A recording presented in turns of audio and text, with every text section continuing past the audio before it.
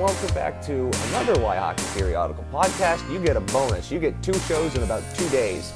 And that is a very important 2 shows in 2 days because we're bringing on another friend of ours, Corey Snyder, Tracking Project. You know his work. You all read his work, and you all love his work, of course. Hi, Corey. I have to ask you first, because obviously it's one of my favorite things about you and your Twitter feed is, how do you go through the Pokemon choices for each month?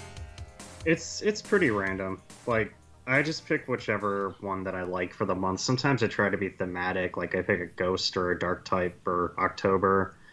And if it's winter, I try to pick an ice type or something. But eventually I've kind of gone through a lot of my favorites already since I've been doing this bit for a few years now. So we're on Raikou this month. Was there any reason for that? I don't know. I never picked a legendary before. Raikou's good. Yeah, that's the only one from the games, like when I was playing Gold Silver, that I caught.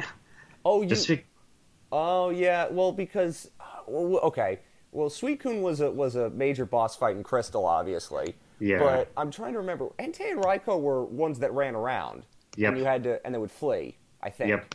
Okay. Yeah. I didn't remember. I only remembered some of them. The ones that always got to me were the ones in Gen 4. Because there was one, it was Mesprit was the one that always ran around and fleed, and I could never catch it. And I would always be the person who would I'm going to do this the real way. I'm not going to use my Master Ball to catch this one that runs around, even though that's what you're supposed to do. I'm going to do it the hard way. I'm going to work hard. I'm going to do the arena trap, everything. Yeah. And sometimes it worked, sometimes it didn't. But I don't think they've done that in the last 3 gens. You know, that legendary trio that would run. I think they do have some that still run around, but I don't remember them very, very well from the last 3 gens. Yeah, I got Sword Shield last year, and it was way too easy. Every Pokemon game from Gen 4 on got progressively easier. And they kind of hold your hand through the whole thing. They kind of explain and spell it out to you. It kind of just hit me that... Is the hardest gym fight in Pokemon still Whitney? Because I still think that's the hardest one I've ever had. Claire is pretty hard too. Okay, well I had to set up my team specifically for but Whitney's Miltank was always the hardest one. When I was younger, I always lost to her. Yeah, that took me a few tries, but I usually just trade for a Machop or something to get me through the first part of that battle, and then I just hope that she misses on a rollout. Because that's really the only chance you have to survive that battle. Yes, I wish there is a time in the future where we might do just stuff talking about Pokemon. We can't do that right now, but I always like that. Because there is I have not played Sword and Shield. I don't have enough money for a Switch. One day I will, because it looks fun. It's just that all these games got easier and easier. And it's why? I liked it when there was at least a semblance of a challenge in the main story. You'd have to go into doing tournaments and online battles for it to be challenging. I'm I don't have the time for that.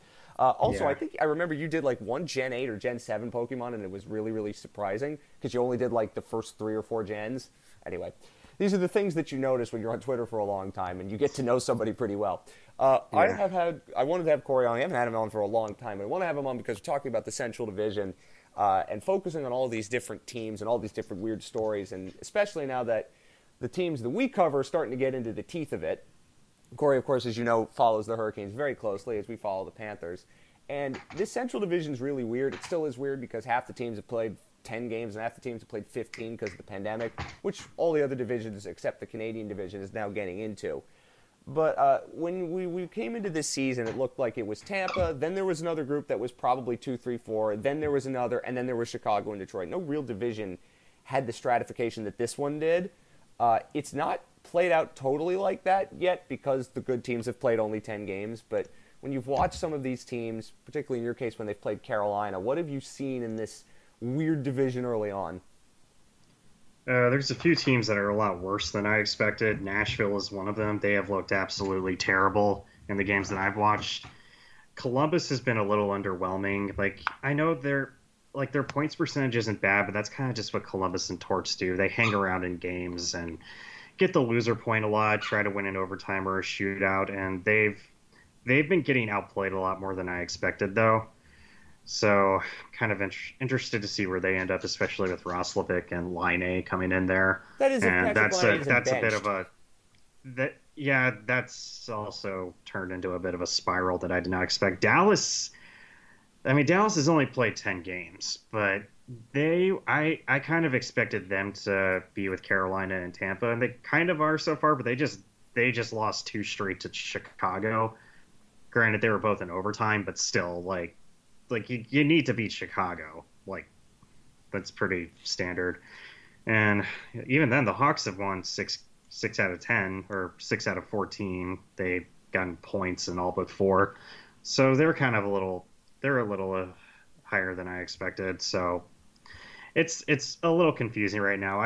All I really know for certain right now is Tampa Bay is better than everybody else. I think Carolina is good enough. It's just their roster has been in absolute shambles for Yeah, because they had the first few COVID games. issues, and I think they have some injury issues. I haven't Yeah, paid close attention. Mrazek Yeah, Mrazek got hurt that again, hurts. and Nietzsche has a concussion. Oof. Trocheck is Trocheck did not play the last game, but that was a weird situation there. We're not entirely sure where exact. I think that's just a day-to-day thing. But they dressed 17 skaters to demonstrate an emergency, so they can call up anybody they want without worrying about the cap. Because somehow they're at the cap ceiling, which I did not expect to happen. So I'm kind of confused by that as well. This whole taxi squad thing, calling up people. So that I think that's going to get sorted out soon. But either way, like Carolina's roster has been an absolute jumbled mess, and they've won 7 out of 10 games, and they've only played three at home. So I can't really complain with how they started, even if it's not perfect. No, and that's like the part of it for me with Florida is as people were saying, they're playing bad teams, but they're 7-1-2 against bad teams, and really they should be 8-1-1. They threw one game in the trash for no apparent reason, and like you can't really argue if you got a division with teams that are very clearly better than the others. You got to beat up on the bad ones. And in 10 games, they've had one stinker. They lost one in the shootout, and one they threw away a point, which they shouldn't have thrown away. Otherwise, they've won the games. And I think in a situation like this, in a division that is very clearly stratified, as I suppose it was like, I just can't complain about it because they've beaten who they're supposed to beat. You've done what you're supposed to do. Now let's see what happens when you play the good teams. I want to start, I think, when we look at this division, and I was watching the game Tuesday night with Tampa. I mean, they don't have Kucherov, and they're still just Harlem Globetrottering everybody. Sometimes it doesn't even look like they're trying. And that's what's amazing to me, because normally there is when a team wins the cup, sometimes you'll be like, we can go a little bit on autopilot to start the season, and then they'll eventually pick it up. That's what kind of happened last year with Tampa. They had a little hangover, and then eventually they picked it up. And this year, again, they also have only played one against the Hurricanes. They haven't played any against Dallas or Florida yet. So maybe it's just they haven't been tested. But they're just looking like, again, for half the game, it doesn't look like they're trying, and they'll still put four up on you, and that's the end of the game. It's amazing how good they are. And even in this season, it's amazing how good they are. Yeah, Tampa's roster is so good they can kind of just play anywhere you want to, and that's kind of what happened in their 2-game series against Nashville. Like the first game was a really low event game where Tampa was in lockdown mode. It's like okay, if you want to play that way, you're only going to limit us to 5 scoring chances, but you're only getting 2. And the last game was a lot more back and forth, and it's like, okay, you want to open it up? Yeah, we'll give up 13 scoring chances, but we have Andre Vasilevsky, so it's not going to be that much of a problem, and we're going to get 18 and probably win like 5-1, 5-3 or something. So just their roster is their roster is just too good compared to the rest of the division, especially. So that's why like Kucherov missing the entire regular season isn't. I mean, it's a huge deal, but with the way this division is set up, like they're gonna finish in first place. I think it would have mattered a little bit more if we were in the normal universe when Toronto is, again, it's hard to know how these teams would play against one another because we're not going to see it until perhaps the conference finals or whatever we're calling them this year. But when 4 of the better teams in the league by points percentage all play in the Atlantic, actually, more be like 5, right? Toronto, Montreal, Boston, Tampa, Florida. Like, that's insane. That's completely nuts. And again, there's no way of knowing because they're not playing each other, except in the cases when they're in the same division. But like 5 of the best teams in the league, or at least the way that they've started, all play in the actual Atlantic. Yeah, I'm a little curious about Montreal in particular, just because they've beaten up on Vancouver a few times. They've only played Toronto twice, and they lost both games. But like you said earlier, you got to beat the bad teams, and they've beaten up on some of the like the middle section of that division, like the Oilers and Calgary. Like the Oilers and Calgary, although like the Oilers in Calgary, I think they won most of their games against them. So like they're getting the job done against who they're supposed to beat. So I can't really fault them for that. But I do wonder if like they would be this good in a normal year as far as like their statistics go. Well, they always were a pretty good possession team. I don't think it was anything to do with, and now they actually have people who are putting the puck in the net. Yeah, they have a good. I mean, I do like their roster. I do like their roster a fair bit. Like if Josh Anderson can get back to where he was 2 years ago, and it looks like he has, and players like Suzuki are taking that next step. I was scared a little bit. I'm like, I'm glad that Montreal was not in the division this year, because I always say, okay, they're going to look pretty, they're going to get their shots, but they're not going to be able to finish, and they'll just have enough to lose but win the stats battle. So everybody's like, oh, they're playing well, but they're unlucky. This year that's not the case, but that might have to do with the division they're in. Yeah, plus the goaltending is a little more solidified there. Jake Allen is making like $4 million as a backup, and if Price plays like everybody thinks Carey Price is, or even just like 3/4 of that, they're gonna coast to probably the conference final there. I think right now that's what final. It feels like. Like, the only team that might beat them is, like, it feels like somebody would have to get goalie hot streaks, so Calgary or Winnipeg would have to do that. I think Toronto is really good, too. I think they can beat Montreal in a playoff series. I would predict them beating Montreal in a playoff series, but, I think we should save our powder for when that actually happens, because we'll need it for then, because that's our entire timeline will be Toronto-Montreal tweets, so I think I'm going to hold off on that for now. Yeah, that's but fair. When it happens, I'll make sure every night that those games are on, I'll be watching on Twitter, because that'll be as entertaining as anything we've seen, and we need that in our lives at this moment. The other thing that was interesting about Tampa, just to get back on them for a second, AJ Malesko made a great point on Tuesday on the NBC broadcast, just talking about how they stack up defensively, and you wouldn't think a Tampa team, the team with all this talent, could just stack you up defensively like that. That was a really good point. And you're just like, okay, the Lightning are just light years better than anybody. And it's just in every single facet of the game. And, like, it takes so much just to beat them once. It felt good to watch them win the Cup because they deserved it, because they've clearly been the best team in the league over, like, the last 4 years. But then you watch them just do these things, and you're like, who's beating them? Does anybody have it? Like, it feels like nobody's going to have a chance when they're fully healthy, because we haven't seen them even fully healthy in the playoffs. Yeah, it's a lot of guys that they were able to keep too is the big thing, because I know they were trying to get rid of Tyler Johnson. Alex Killorn makes a lot of money too for where he plays in the lineup, but having those guys and playing kind of out of their depth is not a bad thing. Like, one thing I noticed in the playoffs last year, or even all of last season, is that they had a lot of these really quick, skilled players, but they adapted into more of a forechecking game as like the season went on. So when they got into those tough games against teams like Dallas or Boston, like guys like Yanni Gordon, Tyler Johnson, Alex Killorn, like if they're getting stacked up at the line, they just chip the puck in and just beat you to it and set up from behind the goal line. And they're very, like, what makes them so just dangerous and unique is that they're very versatile with how they create offense. They don't necessarily need to make a lot of pretty plays like off the rush or off a cycle or something like that to get you. They just they're fine with settling for point shots and kind of just getting the puck back and eventually breaking down the defense, just because they're quicker. They have a lot of smarter players. They're very good about using the back of the net to get open too. Like, if a play from behind the net isn't there, they'll just have a guy kind of sneak around the net and just make a 2-on-1 situation in front, while, like, if there's a rebound or a pass from the corner. And the other thing that's funny about this team to me is that they lose. I mean, a couple years ago it was Marchessault, and now it's Verhaeghe, and they both ended up going to Florida and both got paid, and one will get paid at some point. They let them walk because at some point they just don't have enough room for them, and it doesn't even matter. Like, for most teams, if you lose a player like that, well, that's actually a big problem, right? If a team loses a player like that with some potential, they just can't keep him for whatever reason, that is a huge problem for most teams. For the Lightning, that's a couple of them. They just let them walk, and it's like, who cares? The other thing is, like, look at who they lost last year. It was supposed to be a big cap crunch season.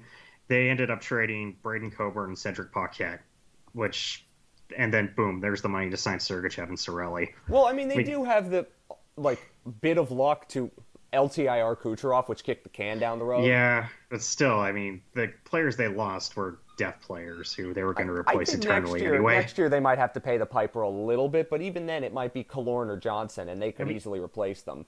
Yeah, they did try to get rid of Tyler Johnson on waivers twice, but still, like, the fact that he's still on the roster is not a bad thing. No, and they might lose Blake Coleman and Barclay Goodrow next year. I think that might end up being a thing, but it's like, even if they lose them, it's not going to be killer because they'll just find somebody to replace them because that's just what they do. And I'm kind of surprised that Yanni Gourde is still on the team. He's making like $5 million to play as a third liner, but he's a really good third liner though.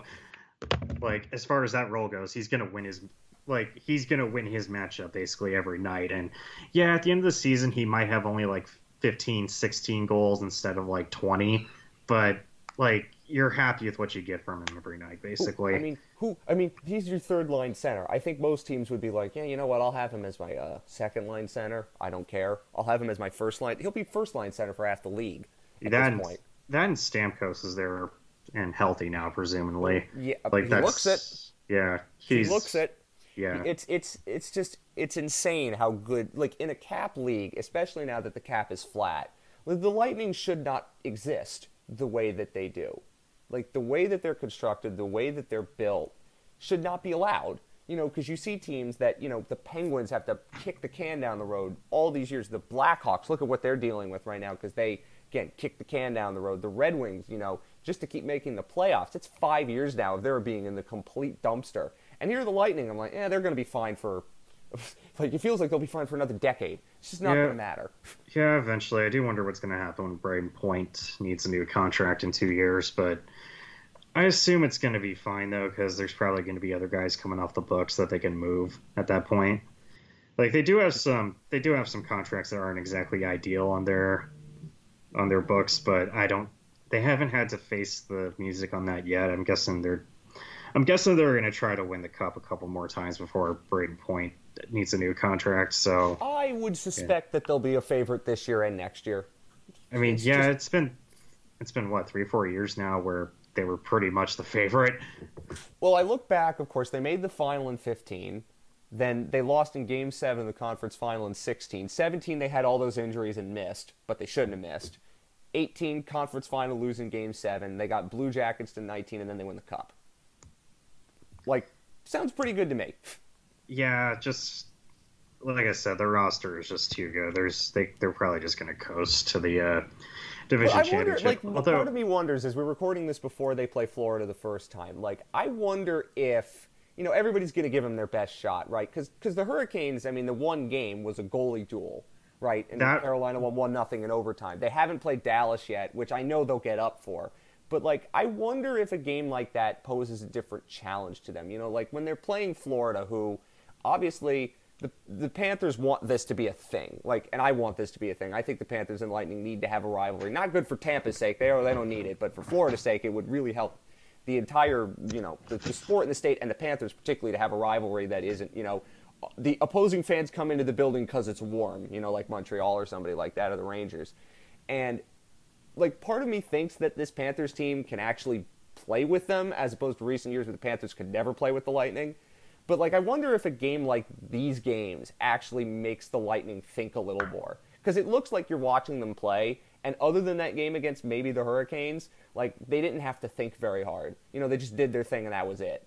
And I wonder if that same thing is going to happen with the Hurricanes and the Panthers and the Stars when they eventually start playing each other, because it looks pretty clear like they're the 4 best teams in the division as of right now. Like, maybe that's the point when they start thinking a little bit more, and it looks like, the teams like Tampa and Dallas are having to sweat more than they've had to just to start the season. Yeah, I am wondering what's going to happen when the top 4 starts to play each other a little bit. Like, Carolina had to play Dallas twice at home on a back-to-back, and they won both games, one in a shootout, but that kind of had a playoff intensity feel to it. And the first game was a little weird because Mrazek got knocked out in the first minute, and Carolina scored like 2 power play goals in like the first period, and that was over. And the second game, Dallas got up for it a lot more. It was pretty competitive, and both those teams looked pretty evenly matched. Even when they played Tampa Bay, Carolina was really shorthanded then because of the COVID problems, and they went back and forth with them. It was a really competitive game. It looked like a playoff game. And I was impressed. Like, Carolina could definitely hang with Tampa, and that says a lot about how I think like the Hurricanes can do in this division as far as like making a playoff run. Because it showed me like, okay, the top end of this roster can keep up with like Point and Stamkos. I want to talk now about the Hurricanes because this team has always fascinated me the last couple of years. Obviously, we know that they're going to win the expected goals battle every night. They're going to blow you out on the shot clock. That's just who they are. But what was the difference between the team under, disgraced man Bill Peters and now under Brind'Amour, where they actually went turning all of that puck possession and all of the good things into actually winning? Because for a while, and I know you know this, like they'd always win these battles, but they never win the games. They'd always, something would conspire to make them lose. And now that doesn't happen. Is it just that they now have better talent to go along with the system that's always been there?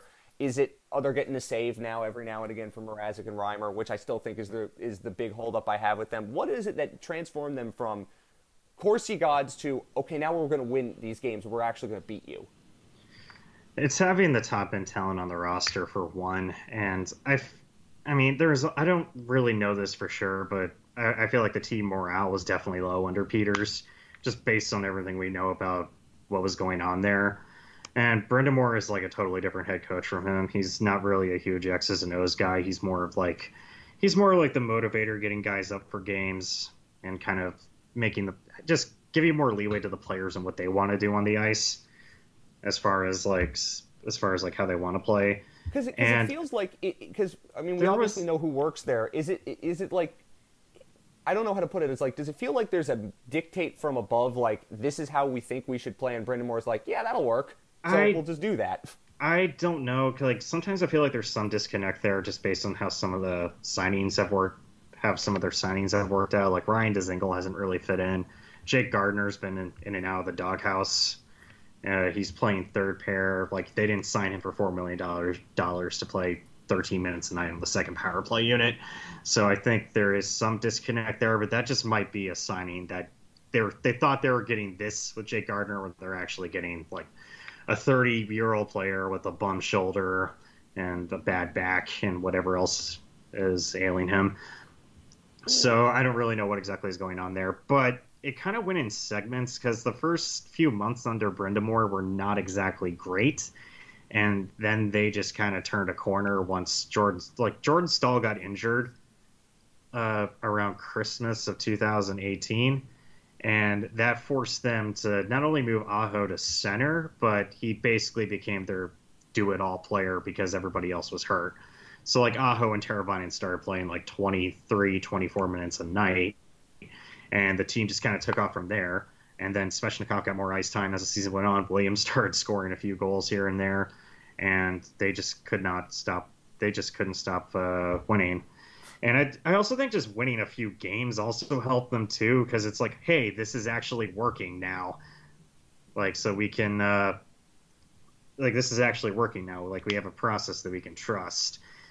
And then into the next year, it was, they started off hot, but they were kind of lagging along a little bit. They were still going to make the playoffs, which is higher than it was last year. But the way they were playing was a little broken, because the year before, they were very much like a rush-based team. They carry the puck in a lot. They try to set up a cycle from there, and they kind of played the long game as far as like generating offense goes. Like they take a lot of shots from the boards and hope that they can tire out the defense and get a rebound with an outnumbered situation in front.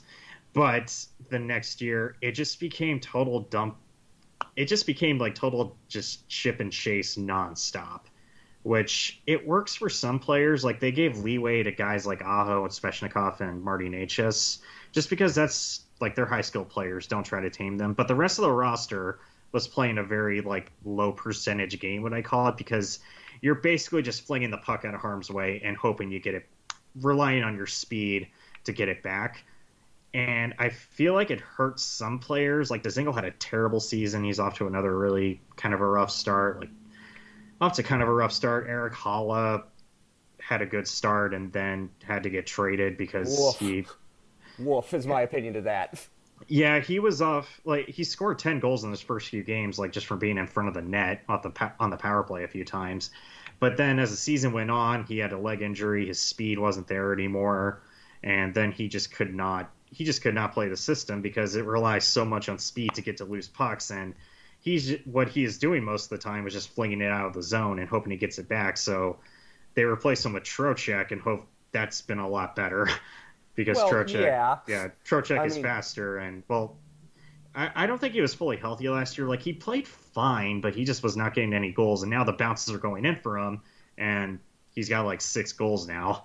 Well, I want to talk about Trocheck in a second because he is a player that obviously we know quite well over here, and I have had issues with it. I love him. I think he's a great player, but I had issues with him, and I'll get to that point in a second. The thing about that trade, though, that's funny. I'll ask you also about another member of that trade in just a second as well. Like that the whole situation with Carolina is the way that they play. It looks obviously, the way that they move the puck and the way that they possess the puck. It's like you'll see the meme like, oh, they're out shooting their opponent 28-8 today. Look at that. That's the Hurricanes. What is it that like you say like they're dumping and chasing more? It's not quite the game they played when they went to the conference final. What is it? Is the meme overused? Is basically what I'm trying to say. I mean, yes and no. Like yes and no. Like, yeah, they do generate a lot of chances that are rated high because they're so close to the net. But like, there was only a few players on the team last year that constantly made like high percentage plays that are tough to defend. Otherwise, it was kind of easy to defend. I think Boston figured it out quickly. The Rangers didn't because the Rangers can't defend, whereas Boston... no shock there. Yeah, whereas Boston is more of a well-structured team, and they kind of knew that it was like, okay, this team is not going to try to beat us off the rush, so we don't have to worry about that, so we can kind of back off, give them the line if they're going to take it, and then just protect the house, and anytime they're going to try to create a rebound, we're just going to clear it, and that's what happened a lot. And this year so far it's been a little better on that front. Like they're not constantly just flinging the puck from all angles. Granted, it's kind of tough to tell because like their first 3 or 4 games looked like glorified preseason games just because there was no preseason, abbreviated training camp, all that. But the last few games, I can see that they're coming together a little better. Like I think. Like against Dallas, I feel like that's where they've looked the best all season. Like where they're still dumping the puck in a lot, but they're also they're defending really well. Like they're not getting burned off the rush as they were last year because they're not being as aggressive offensively. So like they're not getting 3 guys aren't getting caught deep more than they were last year. So I think they're a little more well structured now, but yeah, there is some truth to the whole XG thing, to them not performing their XGs because they're relying so much on rebound chances and kind of close plays from behind the net they're high quality chances, but they're also kind of easy to defend if you have a team that knows it's coming. Yeah, and I think that might be something that we see this year. Because everybody's going to play each other so much, like eventually, your Tampa's and Dallas, who's a very good defensive team, is going to figure that out and can scheme it. It kind of did against the second game against Dallas. It kind of did.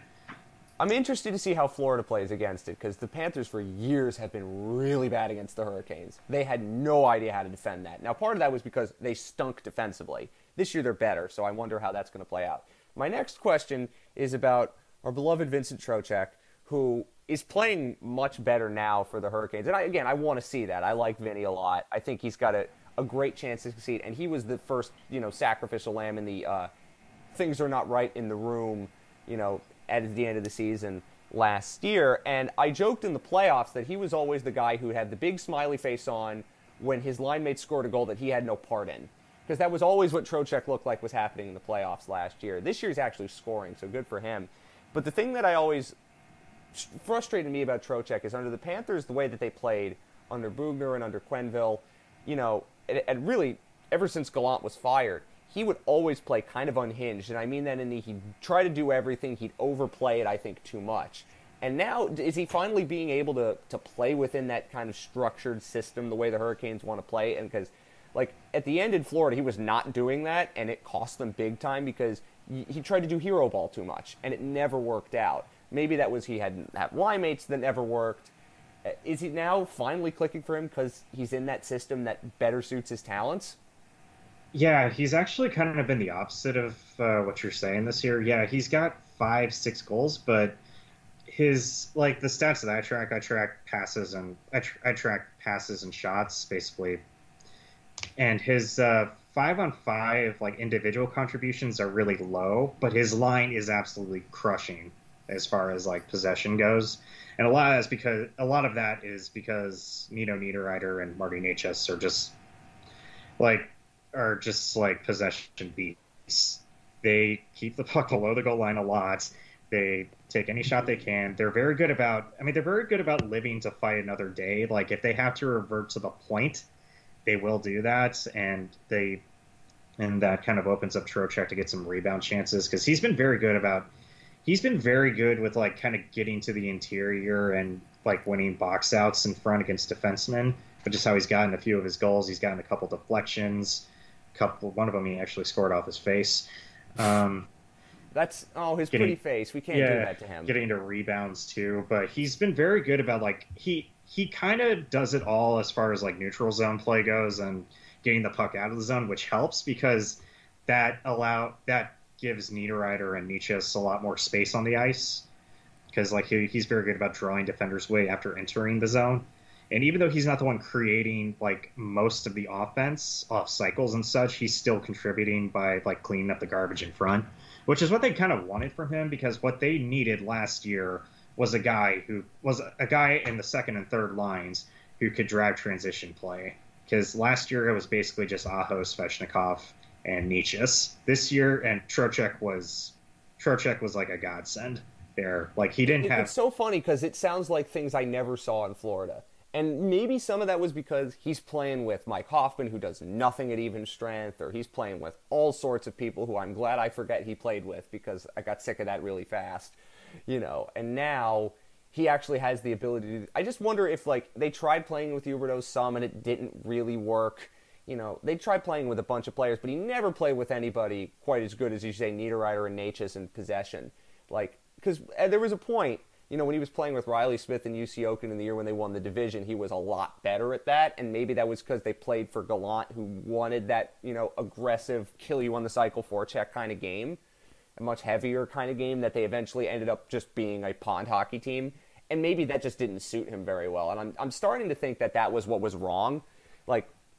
I think now that he's playing in that system, and you're seeing the goal scoring, and every time I pop into a Hurricanes game, that's when I go oh, good for him. He's not the final guy in on the hugs and celebrations. He's actually doing something now. Yeah, he's been very good in that kind of second line.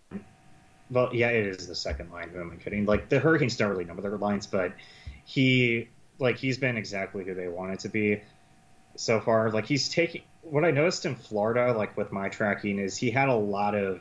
He was kind of a Mr. Do-It-All. He had a lot of shots. A lot of them weren't exactly great. A lot from the perimeter. A lot of carry-ins with no passes, no scoring chances. A lot of empty calorie type of plays. They weren't there. He was very good, as far as creating offense off the rush. The first 2 or 3 years that I started tracking this stuff. And then last year it was a lot of empty calorie plays. Whereas this year, that makes very good sense to me because that's what I can remember. Obviously, I don't have the ability to track this stuff and to present the data the way you do. Yeah. So it's fascinating to me that's because it feels like they finally maximized his talents. Yeah, I think just putting him with Niederreiter is the big thing because he kind of struggled in his little brief tenure in his after they traded for him. Just because they couldn't figure out who to play him with, who's the best fit for him. Really, he was only good on the penalty kill. He had no points, but he had the typical no points, but he's doing a lot of the right things, just no bounces. And this year, finally, pucks are starting to go in. So that's kind of that's kind of the big thing. But putting him with Niederreiter has really been like the big thing that's made it go. I wonder how Trocheck would have played with Patrick Hornqvist this year. I wonder what that would have been like, because Hornqvist is not Niederreiter, but Hornqvist is kind of a similar player in some ways. Oh, yeah, for sure. Maybe that would have made him better because, like Hornqvist has been so good for the Panthers. They've never had a player like him. And he's really transformed the way that they play in so many different areas. And I wonder what Trocheck would have been like with him. I think they gave up on him too soon, and they traded him for, we need to shock the dressing room kind of reasons. And I wasn't heartbroken to see him leave. But, I wonder what it would have been like on this team this year, actually with better line mates. A Trocheck, Huberdeau, Hornqvist line would have worked a lot better than whatever the hell they tried the last couple of years, which never worked. Curious about that. Now, I do want to transition to Florida a little bit, and I don't know how much you remember Eetu Luostarinen playing for the Hurricanes. Maybe you do, because was it 8 games and an assist last year? And he's actually been a very good third-line center and pretty good defensively, which I didn't see coming because I didn't really know a ton about him. And obviously Hall and Wallmark did zippity-dood on both are gone. And Prisky was a guy who was included because he was born in South Florida, so it's a good little PR win, but doesn't actually help the team. But Luostarinen's been pretty good. Is there anything from him that you noticed? And then when you watched the last game, are you surprised at the way he's playing? Because I'm quite surprised at how he's turned out to be actually a pretty good third-line center, and he's even played some second center minutes. Yeah, yes and no. He did have some flashes in his little brief call-up period, but he was playing fourth-line minutes last year, and he didn't really get a chance to do much. Like, he showed pretty good speed and decent puck skills, but just, like, they were struggling out to fill that fourth line last year, so they were giving guys 8 games apiece each time, and he didn't do much. And then they call up Clark Bishop, he makes a play, and then boom, he's there until he gets hurt. And he didn't really get a chance to do much, and I was kind of surprised they gave up on him so quickly, but he also wasn't drafted by this front office. Like, he was a Francis pick. So I think that's why they have slowly been phasing out a lot of those players, just because, like, they weren't drafted by this front office. They're getting to that age where it's like you need to see if they're good or not, and they just didn't have enough roster space on top of that. So I thought Florida was a good spot for him, just because they had a bit of a facelift with how many different players they were bringing in. So it's like, okay, he's eventually going to get a shot there, whether it be this year or 2 years from now. And I'm not really surprised he's playing well. He seemed like somebody who could be a great penalty killer. He is a very good penalty killer. Very good penalty killer. Yeah, kind of like what Haula was when he was in Minnesota, like a really fast two-way penalty killer kind of guy. Plays on your third line. You're pretty happy what you get from him every night. Like, he'll never make any huge mistakes. Like, he won't wow you every night, but at the end of the day, he'll be a positive possession player, play a few minutes on the penalty kill, and get the job done. So I'm not really surprised. I did just track their game against the Red Wings from the other night, and I noticed him a lot, especially on the penalty killer. I was pretty happy to see that. I was pretty happy to see that he's fitting in there, just because I liked him when the Hurricanes drafted him. Seems like obviously we also like Finns at Y Hockey. Very big fan of Finland, which both teams are big fans of Finland, as it seems out. And I was just he played, and I didn't know what to expect from him. And you'd watch him go, oh wow, actually this works quite well. He scored in the first game, had another goal against, and I call that just a found money player. Like, he might not be there if the team actualizes, but right now, you're not getting rid of him. He's earned his spot. Now, again, he's playing against mostly bad teams. Let's see what happens when good teams figure out how to deal with him. But, like, how is he going to play against Yanni Gourde is a good question. But, for a player like that, I'm not going to complain. I'm quite pleased with that. And as Tommy mentioned on the show that just came out, he's like, Dale Talon always is going to say, I knew Luostarinen had this in him. I knew it, because the Panthers did not win that trade. But they could say that they got Luostarinen for him. And Bill Zito is much more inclined to give players like that a chance, I think, than previously would have been the case.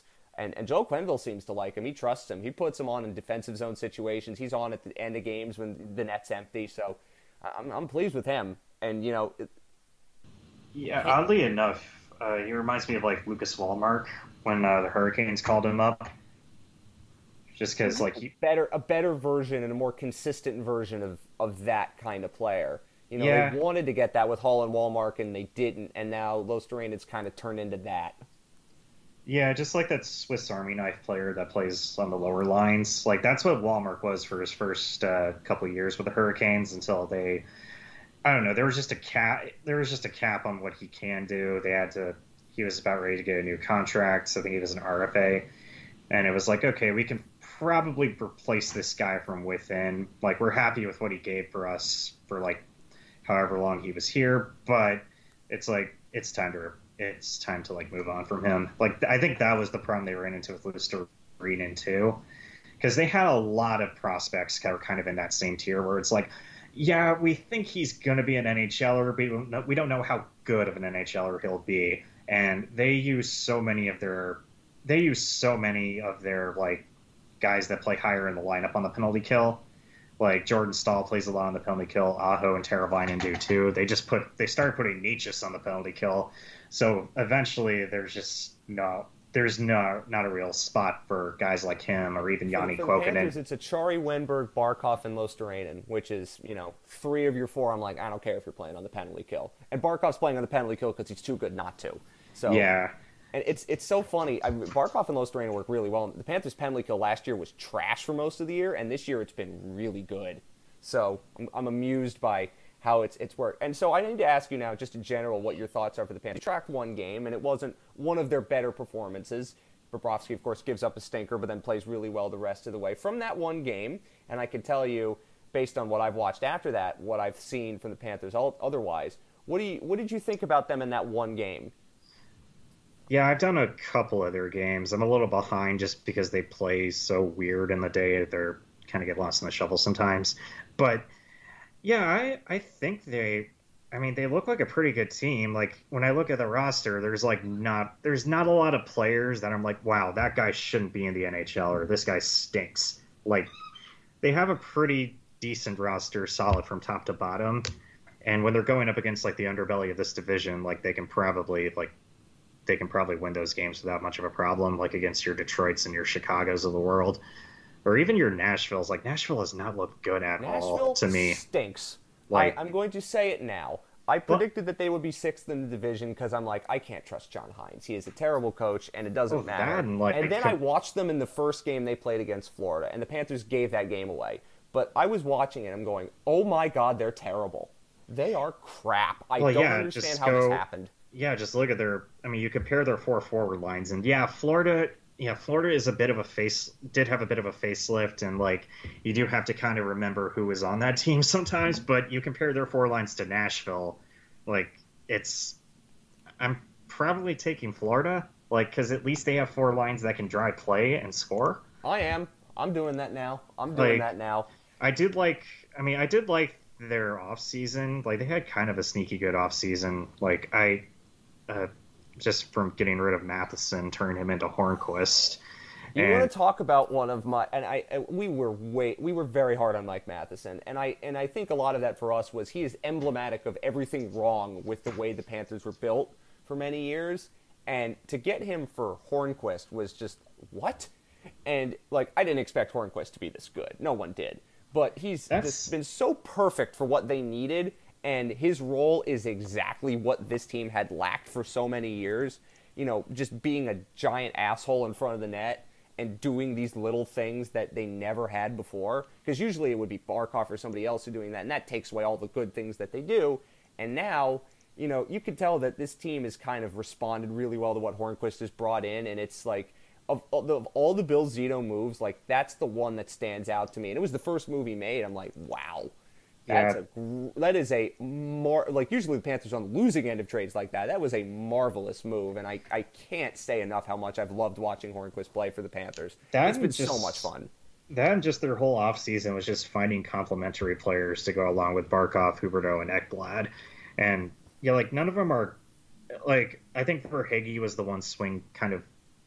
It's funny that they did the Marchessault thing again with Verhaeghe because, like, they did. Everybody that kind of looks at stats is like, okay, this is a guy that's going to absolutely take off. Like if once he gets the minutes, and then boom, he signs in Florida, and he's got what 6 goals already. Yeah, and he plays top line minutes, which is the thing that's different between him and Marchessault is much more of a heavy forecheck guy. Fits really well with Gallant in Vegas and now DeBoer because that's the way they play. Verhaeghe's a lot faster. He's more of a rush player, but the intelligence that he has and the way he's combined with Barkov and Duclair, who was also, by the way, he hasn't scored a goal yet, poor guy, but he has been super good. Yeah, I thought all these other things that, like all these guys, and they just said, we're going to take flyers. And Bill Zito knows I might as well just see what I have, and I can bring in guys, who can give me something. And if they don't work, there's no penalty. If they do work, great. It was that entire offseason of moves like that, and pretty much all of them have worked in 10 games. Also, it's just they brought in a lot of guys that can crush kind of third, fourth line competition. That's what Nudavara did in Columbus a lot, and I know he hasn't played every game, but I thought he looked pretty good against Detroit last night or a couple nights ago. Gudas has always been kind of a weird player as far as like if he's good or not, but like on your second pair, I don't hate that.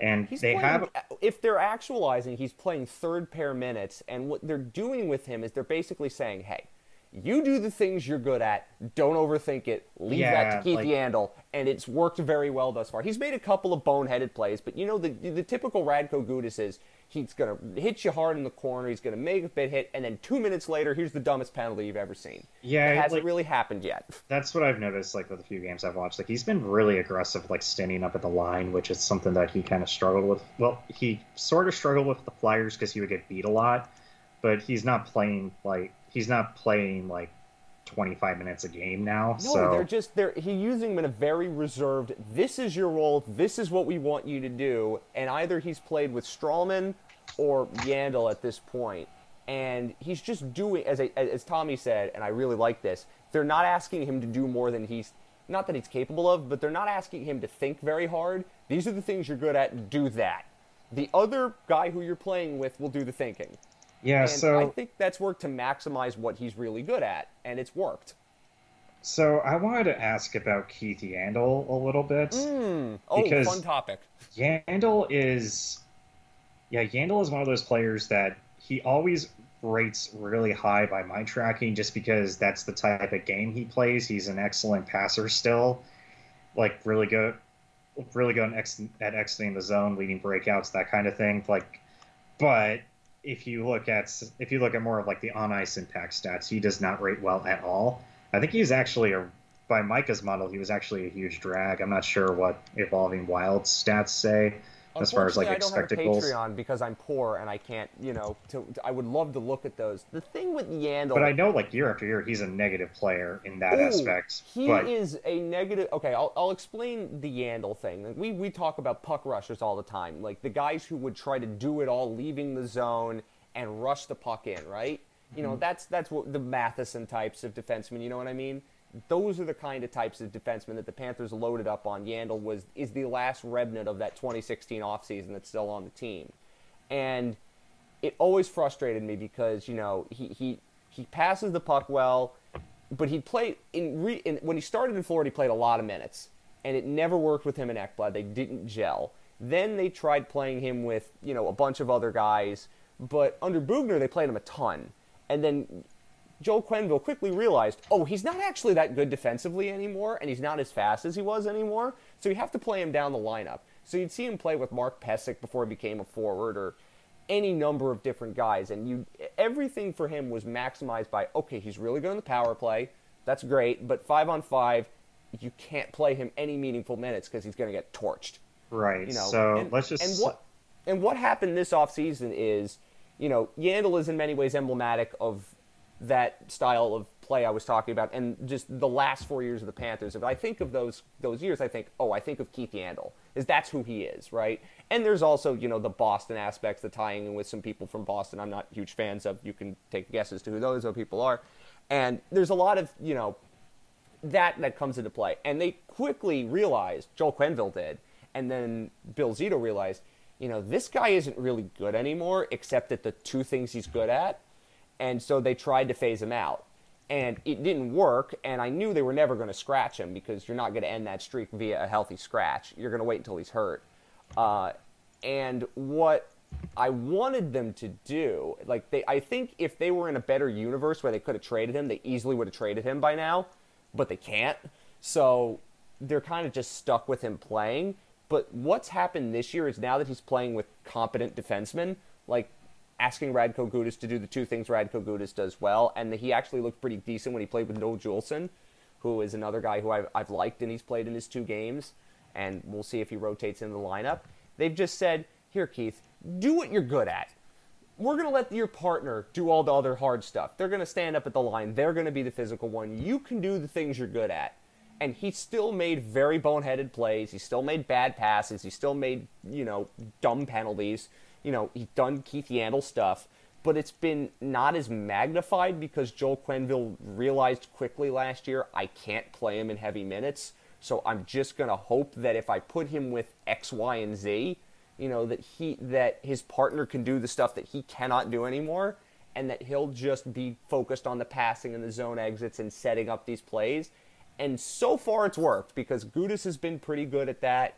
They played him with Noah Juulsen, who isn't Radko Gudas, but I've liked his game a little bit. I figured they might play him with Nudi Vara at some point, and they haven't yet, but maybe they will. He's just playing with better partners, and because he's not playing many even-strength minutes anymore, the problems with Keith Yandle are not magnified in the same way. It's going to look bad on a lot of these stats, and I know that, and that's perfectly acceptable because I've accepted that's what Keith Yandle is at this point, and he's still very good on the power play. Right. But, what is working right now is Joel Quenneville said, hey, I'm not going to ask you to do more than you're capable of. And I think Keith Yandle finally realizes, hey, let me do the things I'm good at because I can't be a first-pair defenseman anymore. I can't even be a second-pair defenseman. There's just too much that he's just not capable of doing anymore. And now I think the fact that he accepted it and the fact that he's comfortable in that role is probably why it's working better. And just the team around him is better than it ever was the last couple of years, which helps. But I think that's why it's worked better than I thought it would work with Yandle this year. Now, listen, I still want him traded. I still think he's not a Panther next year because after they did what they did to him, there's almost no way he can come back. And it is imperative to the Panthers offseason that they get rid of one of Stralman and Yandle, but that's an offseason question. But the players that they brought in and the fact that systemically they look much more like a Joel Quenneville team has probably muted Yandle's badness. I ran around the block a few times, but I think that's the best explanation I can give for Keith Yandle right now.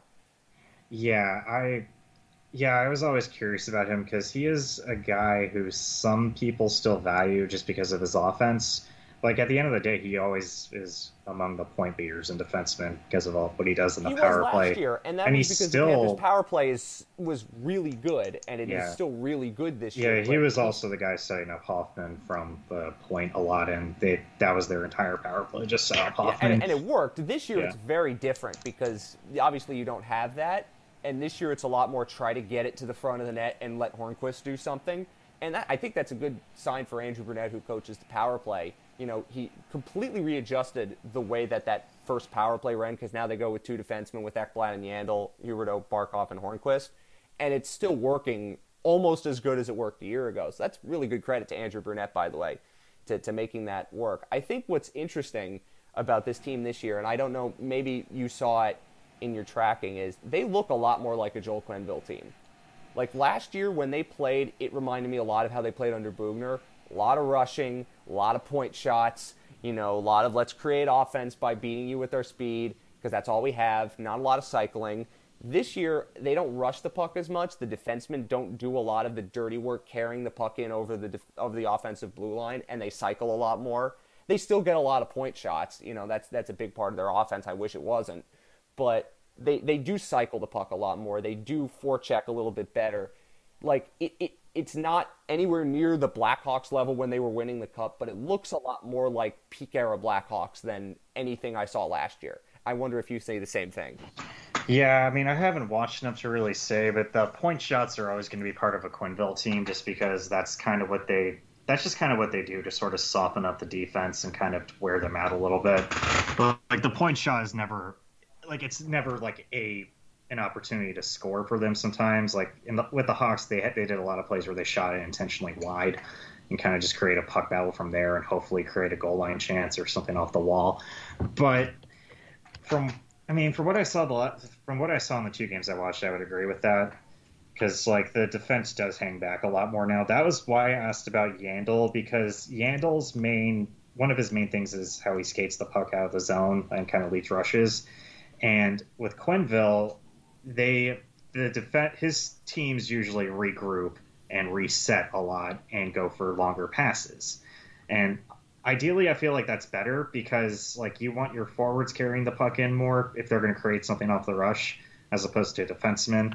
But that also depends on your roster too. Last year they had two defensemen playing wing last year. Like I know, it was hilarious. So at that point, it's like I don't know what is better, having Yandle lead the rush or having Mark Pesic lead it. So, well, that's why I was saying like this team feels a lot more like a Quenneville team, because by November, December last year, I think Quenneville realized, oh crap, I can't play the way I want to play. This roster isn't set for it, so I'm just gonna go like, all right.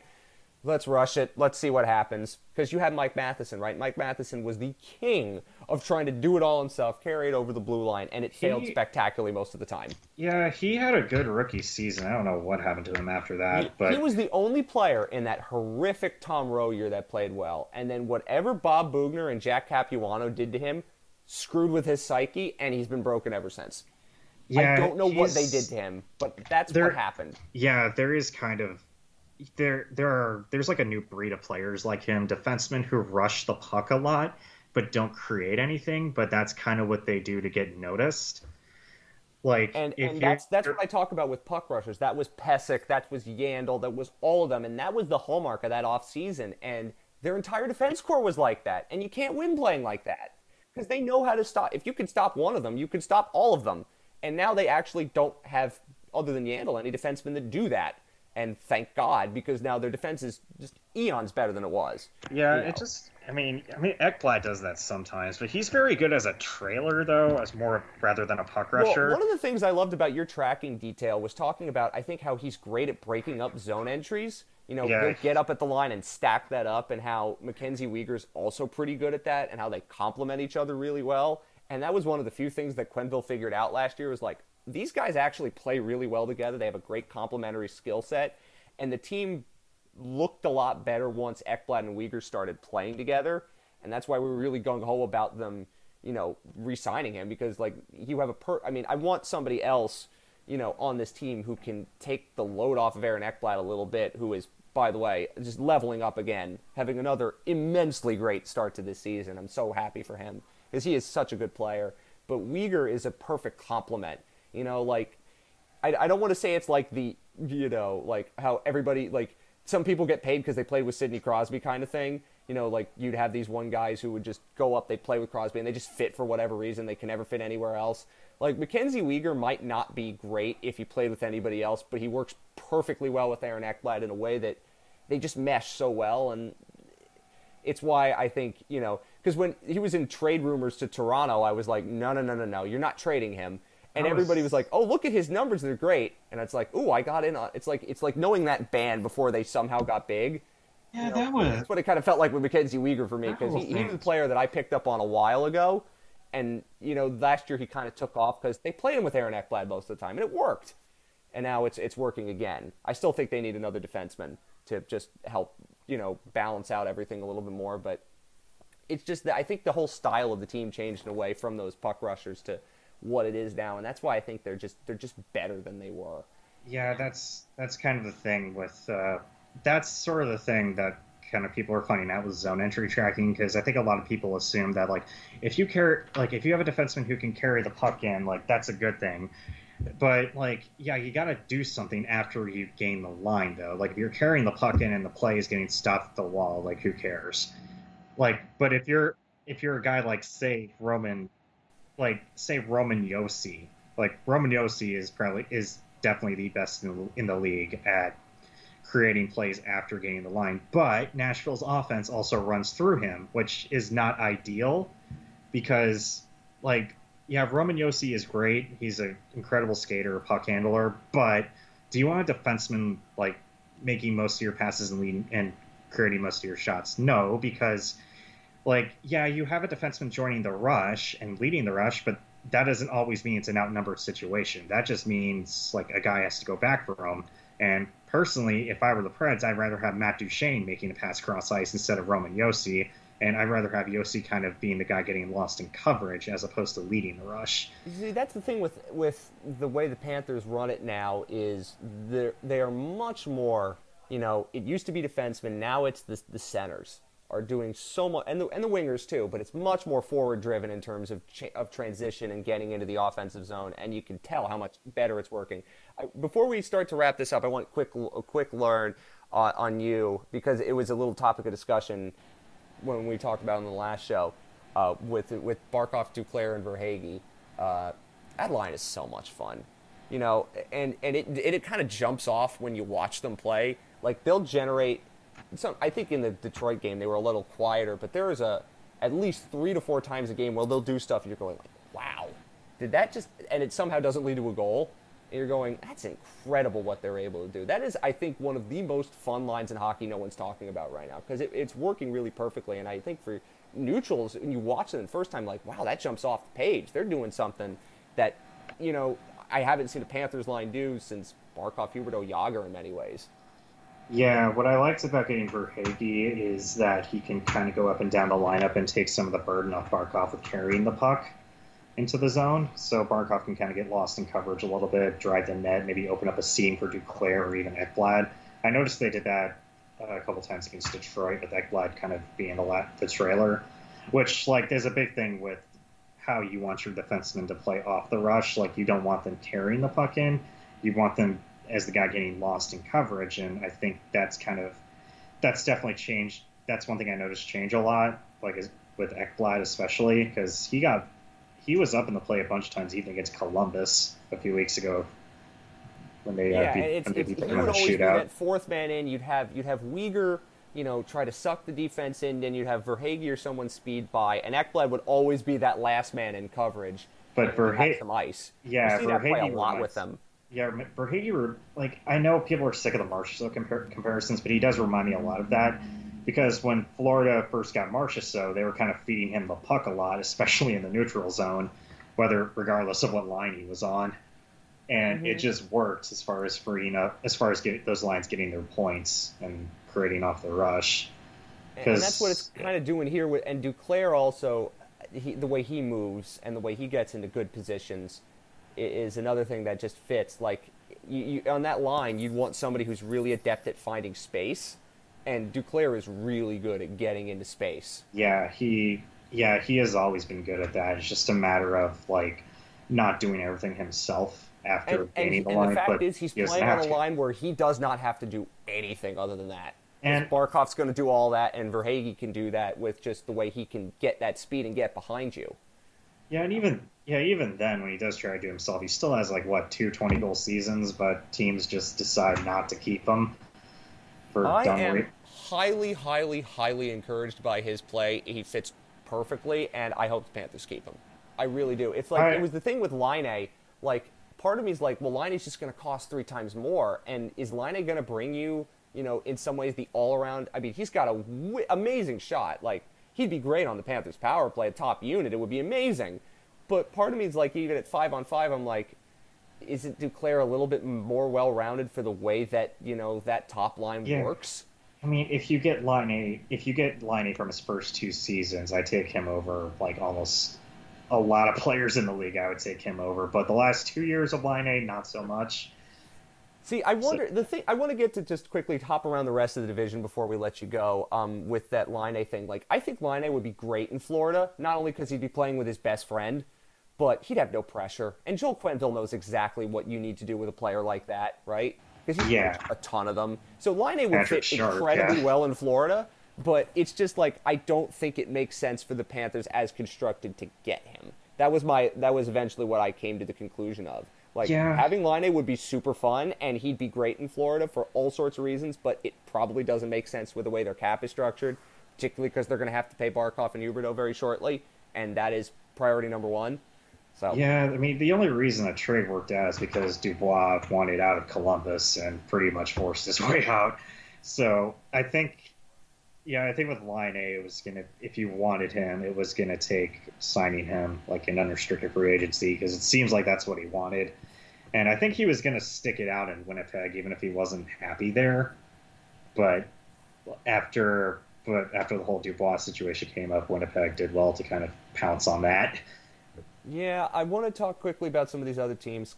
What is the Blue Jackets? As you mentioned, they just play to the bubble. That's just what they do, even though they shouldn't. They have too much skill, and I think they're much more talented than just playing to the bubble. Is it just that again?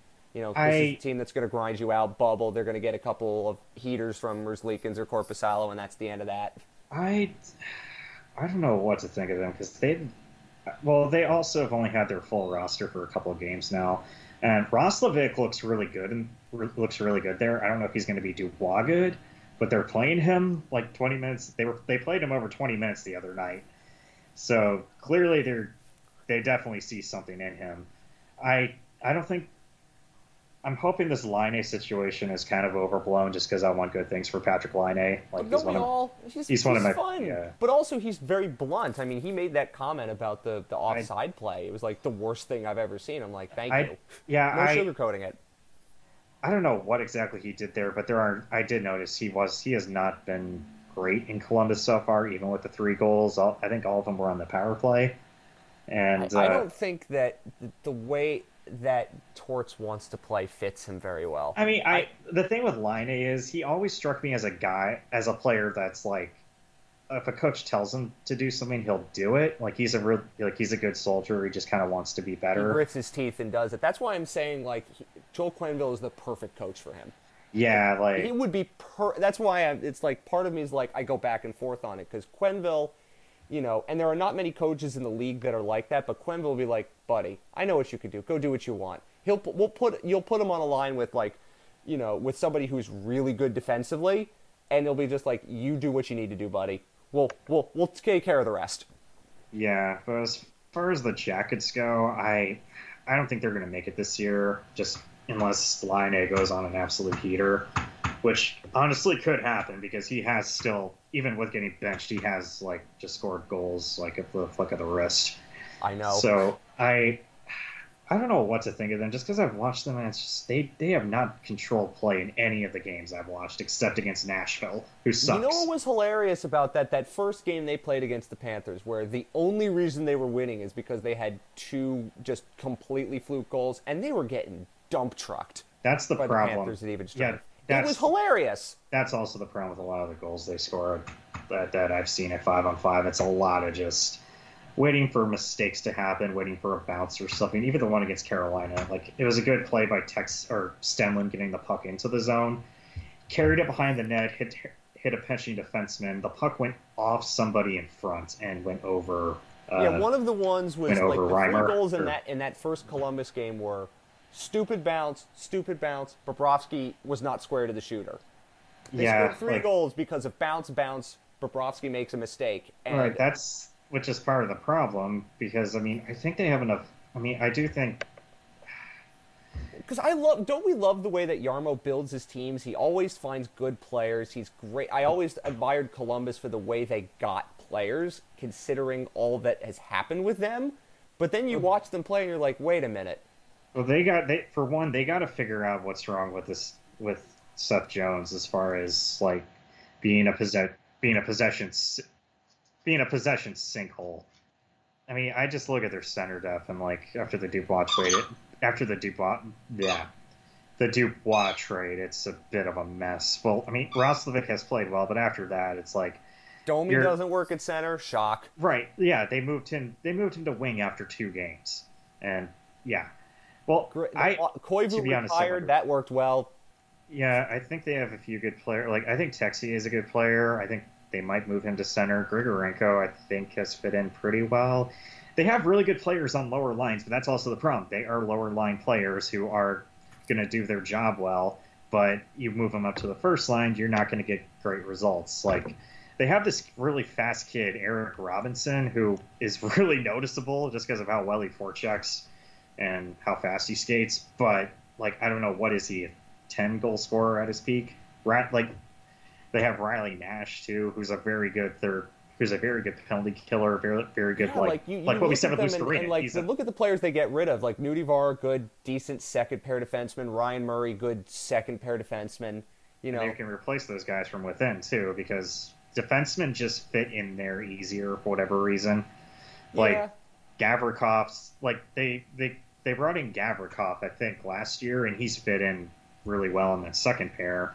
They had a kid, Andrew Peak, play a lot of games last year. Florida native Andrew Peak. Yeah, he fit in really well. Dean Kukin has been a really good puck rushing defenseman there, and they just find it's just easier for defensemen to fit in there. But they do have the elephant in the room there is that Seth Jones has been on the negative end of the expected goal spectrum for a good couple of years now, and this year it's actually really bad. And it's interesting because, like, you watch, like, by the eye test, like, not just by the eye test, but even by, like, some of the stats I track, Jones is a pretty good player, especially offensively.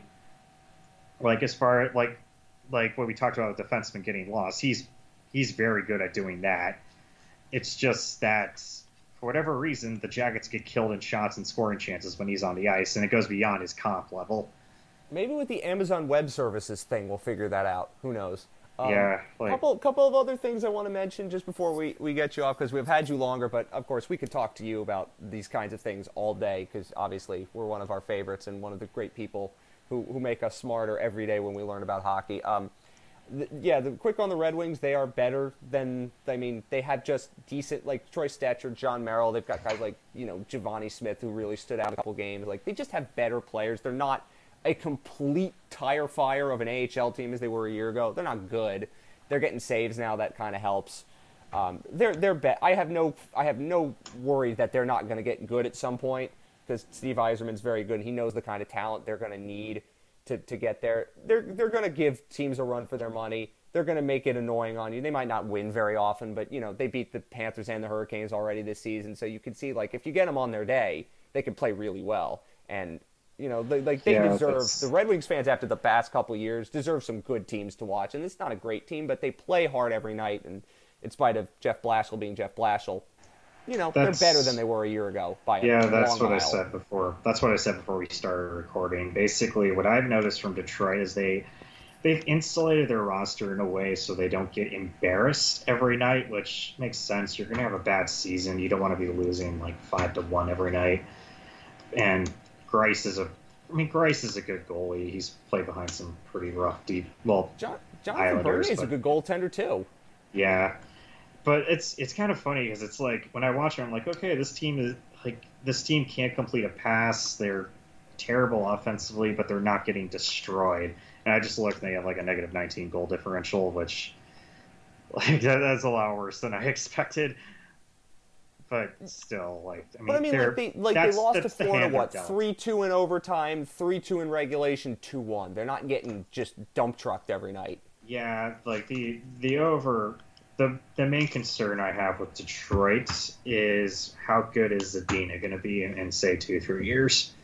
Like, is that your star? Because they have finished at the bottom. They did not win the draft lottery either time, and to get like the presumed star in the top of the draft. So what is this new core going to look like in, say, 3 or 4 years when they're ready to start being good? And how long is it going to take for them to start being good? Well, let's see what happens with this draft lottery, because there's going to be a lot of open. But I also think that this is the year that if you need a defenseman, as Tommy kept saying it, this is the year you're going to get a good defenseman. So maybe that's what happens with them this year. Like, maybe that transformational defenseman helps them a little bit. But we haven't seen any of the other, like some of these prospects that they've drafted, we haven't seen any of them yet. Right, Cedar, so they've kind of... Raymond, they've just really insulated them from playing. So other than Guess Zadine and a couple of other guys, they have really been resistant to playing them. Yeah, I know they kind of whipped on a pick a few years ago. Like the first year they were really bad. They took Rasmussen in the top 10. That was... I cannot tell you how often I heard the Panthers were going to take him jokes because they drafted Lawson Krause. Ugh, it was low ceiling. Thankfully, they didn't have to do that. Yeah, he's bad. But Chicago with Kevin Lankkonen's going on a heater. Yep. Makes perfect sense to me. That's the only reason why they're winning, but Kevin Lankkonen going on a heater is what? Yeah, I've been kind of interested in Chicago just because there's a lot of guys that I've seen. Like The first two I live games out in against the Rockford, Panthers, so they were horrific. I was like, uh-oh, they're worse than Detroit. They are much worse than Detroit. And now they're much better than Detroit. But after those first two games, I'm like, oh no, oh god. yeah, like against Carolina, they were good in either game. They scored a bunch of goals in both games and got it to overtime the first time, but they just got Carolina got blitzed on the power play in the second game, and that pretty much cost them. And Reimer had I think it was Reimer who played the game, but yeah, Reimer, he had a really bad night in the second game, which it happens, especially if you still have, especially since DeBrincat came back that game, and they still have those guys who can put the puck in the back of the net. But I'm interested in some of these guys that they brought in just this year because they kind of did because they got that guy from Switzerland, Pius Suter, who's Yeah, playing on he's the good. top line now. He's He looks good. really good. A few guys who played in Rockford last year that I'm interested to see them Kurashev take isn't the. bad either. I liked his Yeah, game a little bit. Brandon Hagel's another guy. He was in What's Rockford. the Ian Mitchell, that other defenseman? I don't think he's that bad either. But again, like it's hard to know because half their team's hurt. That's And the like, one guy who stood out to me when I was watching their games. Although they do have another guy, Lucas Carlson, who I think is going to be a pretty good NHLer, just because he does the simple things well. He doesn't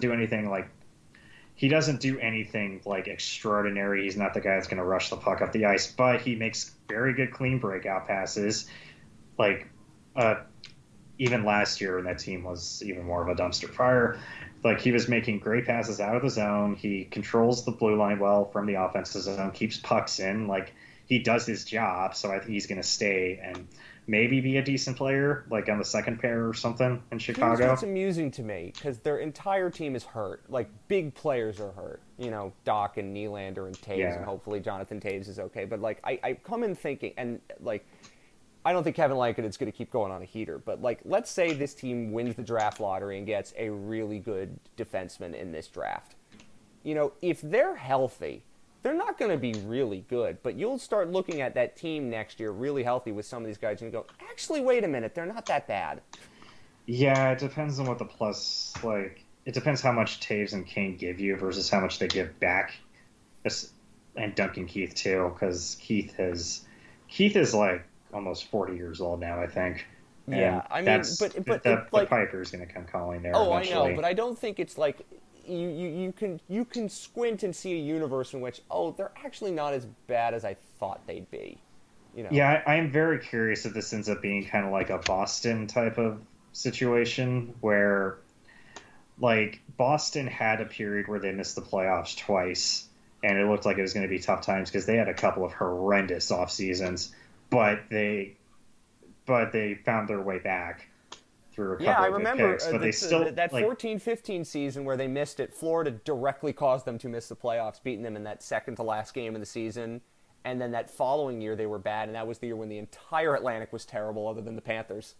So that yeah. was So, but they coincided with that still. quite amusingly. So But just as we wrap this up, is there any? But before we get to the final question, is there any other team that you want to talk about that has jumped out to you in this early season for any reason or another? Uh, hmm. Well, there's a lot that I was interested. A couple of teams that I was interested in kind of got shut down early because of COVID. Yeah, Because I I was know. watching a lot of I was watching a lot of Colorado You know, early there's a just because. reason why Tommy and Matt O'Brien started writing about the Avalanche, and it's just, Lord. But we haven't really talked about Dallas, and kind No, of we have not, and it's I kind of think crazy because they were. I mean, I kind of just forget that they won the Western Conference last year and they beat the did. Avalanche. I mean, But I granted, mean, like yeah, part of it's the Avs were so hurt by that last game, and who was the guy? What was the name of the guy Michael that scored? Hutchinson. Oh Well, it wait, was yeah, Hutchinson was in Joel goal. I Kib- remember him. Joel Who? Kiviranta. Kiviranta, thank you. I Yeah, completely forgot it was him. he is, that was crazy. His kind of like his one shining moment there. Guy only played 2 games, and then he One gets put in the literally lineup and scores a hat like if trick. they did one shining moment for hockey, it would be all about him because like you go and like That was the, they signed Mark Pesic this offseason. I'm like, oh, that's amusing. Okay, funny. and you go like they kind of have injuries. Like I don't know if this is Ben was hurt, Sagan's hurt. Like so, yeah, like Sagan I don't have any doubt that they're not going to be fine. But last year, the Panthers played them in one game, and Nola Chari a hat trick, and they scored 7 goals, and they went to the the Stanley Cup final. Yeah, this is the thing with Dallas though, because they did not have a great regular season at all, and they also like fired their coach in December, but they were the one thing that was constant was they were a good defensive team as far as limiting chances and expected goals, and they had great goaltending the entire season, even if it was Anton Khudobin, who people still kind of are iffy on just because of how he plays.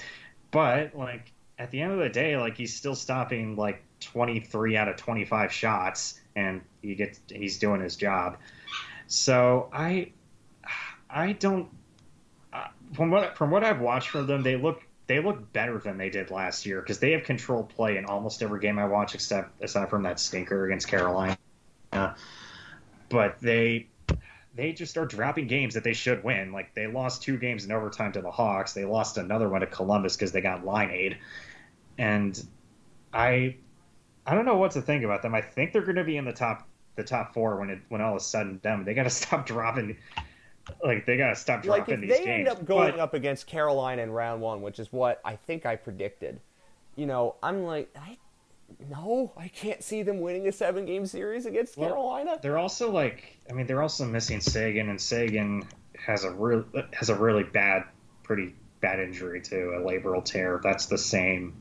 Oof. That's the same injury that Ryan Kessler had before his career was over. But they are getting scoring now. Pavelski's done really good so far. He's fit really well with them.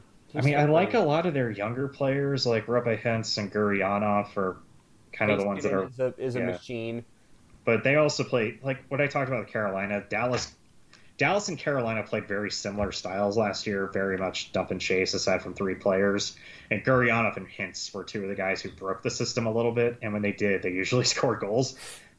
And it's funny how that works out. And again, they played Carolina, but they have not played Tampa or Florida yet. So I'm interested to see how they go in there. But is there any other team? Yeah, really just Dallas, because I'm interested to see where this team goes, especially since they're going to be playing Carolina a lot. Because I always thought the 2 teams were kind of mirror images of each other. Like Carolina, they definitely have better forwards than Dallas does, which is weird to say because that was never the case forever. But they play very similar, and I think it's going to be. I don't think it's going to come down to who makes the playoffs between those 2, but I do think that's going to be an interesting matchup later in the year. I'm interested in just a couple of other teams that I wanted to mention briefly before we start wrapping this up. And whatever that sound is in the background is a key that we might want to mention while I wrap this up. Just a couple teams in the divisions. I think what's funny about the East, obviously some teams haven't played because of COVID, but, I mean, Boston, they had injuries and they're still winning every game and they're coming back in every game. Are they ever going to, fall off? Is that just not a thing that's ever going to happen? I've kind of given up on predicting the Bruins to ever hit a wall, really until Bergeron retires, honestly. You would think this would have been the year where maybe they hit a wall because their defense core is so different. The forwards though are still good, and they also still have Charlie McAvoy, and I like Grzelcyk a lot too. So they have 2. I talked a lot about Grzelcyk and Carlo as defensemen that are kind of in the mold of what I wanted Florida to go after, what we wanted Florida to go after. Just that kind of defenseman that we always talk about, quiet defensemen. You do all the little things and you barely notice that they're there, but they're always doing the things you need them to do to let your other players be their best players. Yeah. That seems what the Bruins are like. Who else is fascinating to me? It's hard to really know about anything for a team like Vegas because they've had multiple COVID shutdowns. Avs have been shut down by COVID. Vegas the Blues and Coyotes played a playoff series against one another. Literally have played a playoff series against one another. I've actually watched a few of those games just to kind of process of elimination. It's an easy way to get like a bunch of games tracked from 2 teams if they just play each other over and over. They're going to play each other 7 straight times. I gotta say the Coyote. Well, I don't know if this is just familiarity or whatever, but like the Coyotes have slowly played better in each of those games, and they've They've won and they've outplayed the Blues in a few of them. The That's Blues weird. have been pretty. I do like the Blues team a lot though because they have a couple of. There's a couple of really young players in that team that are kind of starting to take off, like Jordan Kyrou. He's been just everywhere to start there. I sometimes go on and will watch NHL Tonight, or On the Fly, whatever the name of that show is, and just to catch up on the scores because I don't watch all of these games. And you're going like, wait, Jordan Kyrou has how many goals now? Yeah, I mean, he kind of exemplifies like sort of like the not where the game is going, but like the flashy style of play that like fans and analysts like me love. Just because he leads rushes on his own and he will not he's very good about not letting the play die after entering the zone and nothing's there. Like he'll circle the net, he'll hang onto the puck and just wait for Shen and Schwartz to get open. And he's very good about like cutting to the middle and starting to cycle off the rush. Like it took him a couple of years to kind of figure it out, but he's been awesome to watch this year. And like Robert Thomas has also had he's also been pretty fun to watch early in the season. Got hurt, unfortunately. Has Hoffman done like only Hoffman things? Because I have not watched, but they've actually kind of. It's been interesting to see because he's had the puck a lot more than They're expecting him to be more of a play driver, judging from what I watched. Which is weird because in Florida they basically said you're only getting the puck if you're shooting. Yeah, like he has been leading a lot of exits and stuff this year, but they also moved him down to. They also moved him down to the third line. He's with Sundqvist and Sanford now, and they moved Barbashev to the top line, which is interesting. But they've also just dropped a couple of games, and that's going to happen when you lose. Like, the coach shakes up the lineup. There's no way around it. But yeah, I mean, but there was always the thing with Hoffman, like, you could play him on the top line, but he was a defensive black hole, so you couldn't really do that. And then he can't drive play. In Florida, he never drove play on his own. He needed somebody to do that, and that's why at each strength, he did nothing. Right. It wasn't like that in Ottawa. Hole. It wasn't like that in Ottawa, though, is the strange thing, because he was a good play driver there. So I'm wondering if they're hoping he can get back to his form there. I think some of that was just the way he was coached that first year, and then Quenneville went back to the well and like, I don't have a choice here. But I was not heartbroken that they let him walk because I knew they could find somebody who could replace that easily. Yeah. And turns out they've had nothing to lose. All right, Corey, held you here for much too long. I said 45 minutes beforehand, and it's gone well beyond that, and I apologize. And I've heard Stella in the background. I think she's needy. So again, remind everybody where they can find your work, because I've seen some great. You've also written some stuff this year. You wrote one on Line A, which was very good. I liked it. Where can people find your stuff? Well, my Twitter handle, Shutdown Line, is kind of my home for everything. There's a Linktree link there that's got links to everything. My Patreon, my Substack, my newsletter where I write sometimes now, and pretty much everything that I've done is in that little link. So just go there. It's an easy way to condense everything. I'm trying to think if there's one Pokemon I want you to do for March. Bring it full circle. Yeah, I haven't really thought of it. I have a few saved on my phone that I might just pick out of laziness. I think that March is a good month for a water ground type. Changing of seasons. Yeah, I'm trying to think of who I haven't used yet, because I've used Sandslash already. Yeah, that's it. You can use an Alolan form. Use Alolan Sandslash. Yeah, it's still snowing here, and I don't think it's going to stop in March, so... I think Alolan Sandslash would be cool, because we can start using now Alolan forms. You might want to try Mega Evolutions at some point, too, or whatever the ones. What was the ones that Gigantamax or Dynamax forms? I guess you'll never run out, because now that we have those. Yeah, those have been kind of weird to get used to. Let's see. I've used Marowak already. That has an Alolan form, too. Yeah, I'm not a huge fan of ground types for the most part, but maybe I can find something. Yeah. Big fan of ground types. They've always been useful for me. But I would never get a pure ground type. I would always because water ground was always great because it could only be weak to grass and it would neutralize everything. Always good defensively. I'm thinking of a Pokemon like Marshtomp, maybe. Somebody like that. That might be yeah, Marshtomp was always good. Or what was that one in Gold's Quagsire? Quagsire was a good one, yeah. Yeah, he was always useful. That's the thing. What was the what's the horrible there's a water ground type in Gen 3 that I should remember, and I can't remember who it is. I'm an idiot, but that's okay. There's a bunch of water ground types that are good. I think It's the catfish Pokemon, Wishcash, I think. Yeah. Well, there's one like catfish like Stunfisk. That was Gen 5. But that's I think was was Stunfisk ground electric? I don't remember. Oh, that's the bear trap Pokemon. I don't remember. There's just some weird ones that come around every now and again. I'm like, okay, that guy was weird. I don't know. I'm thinking, I think Water Ground was always a good one for March. Anyway, next time we have you on, we'll do a Pokemon thing. That'll be fun. Yeah. I think we should do that. You'll know a lot more than me, I know that. Oh, okay. Yeah, thank you very much, Corey. We'll talk soon. All right. Thanks for having me on.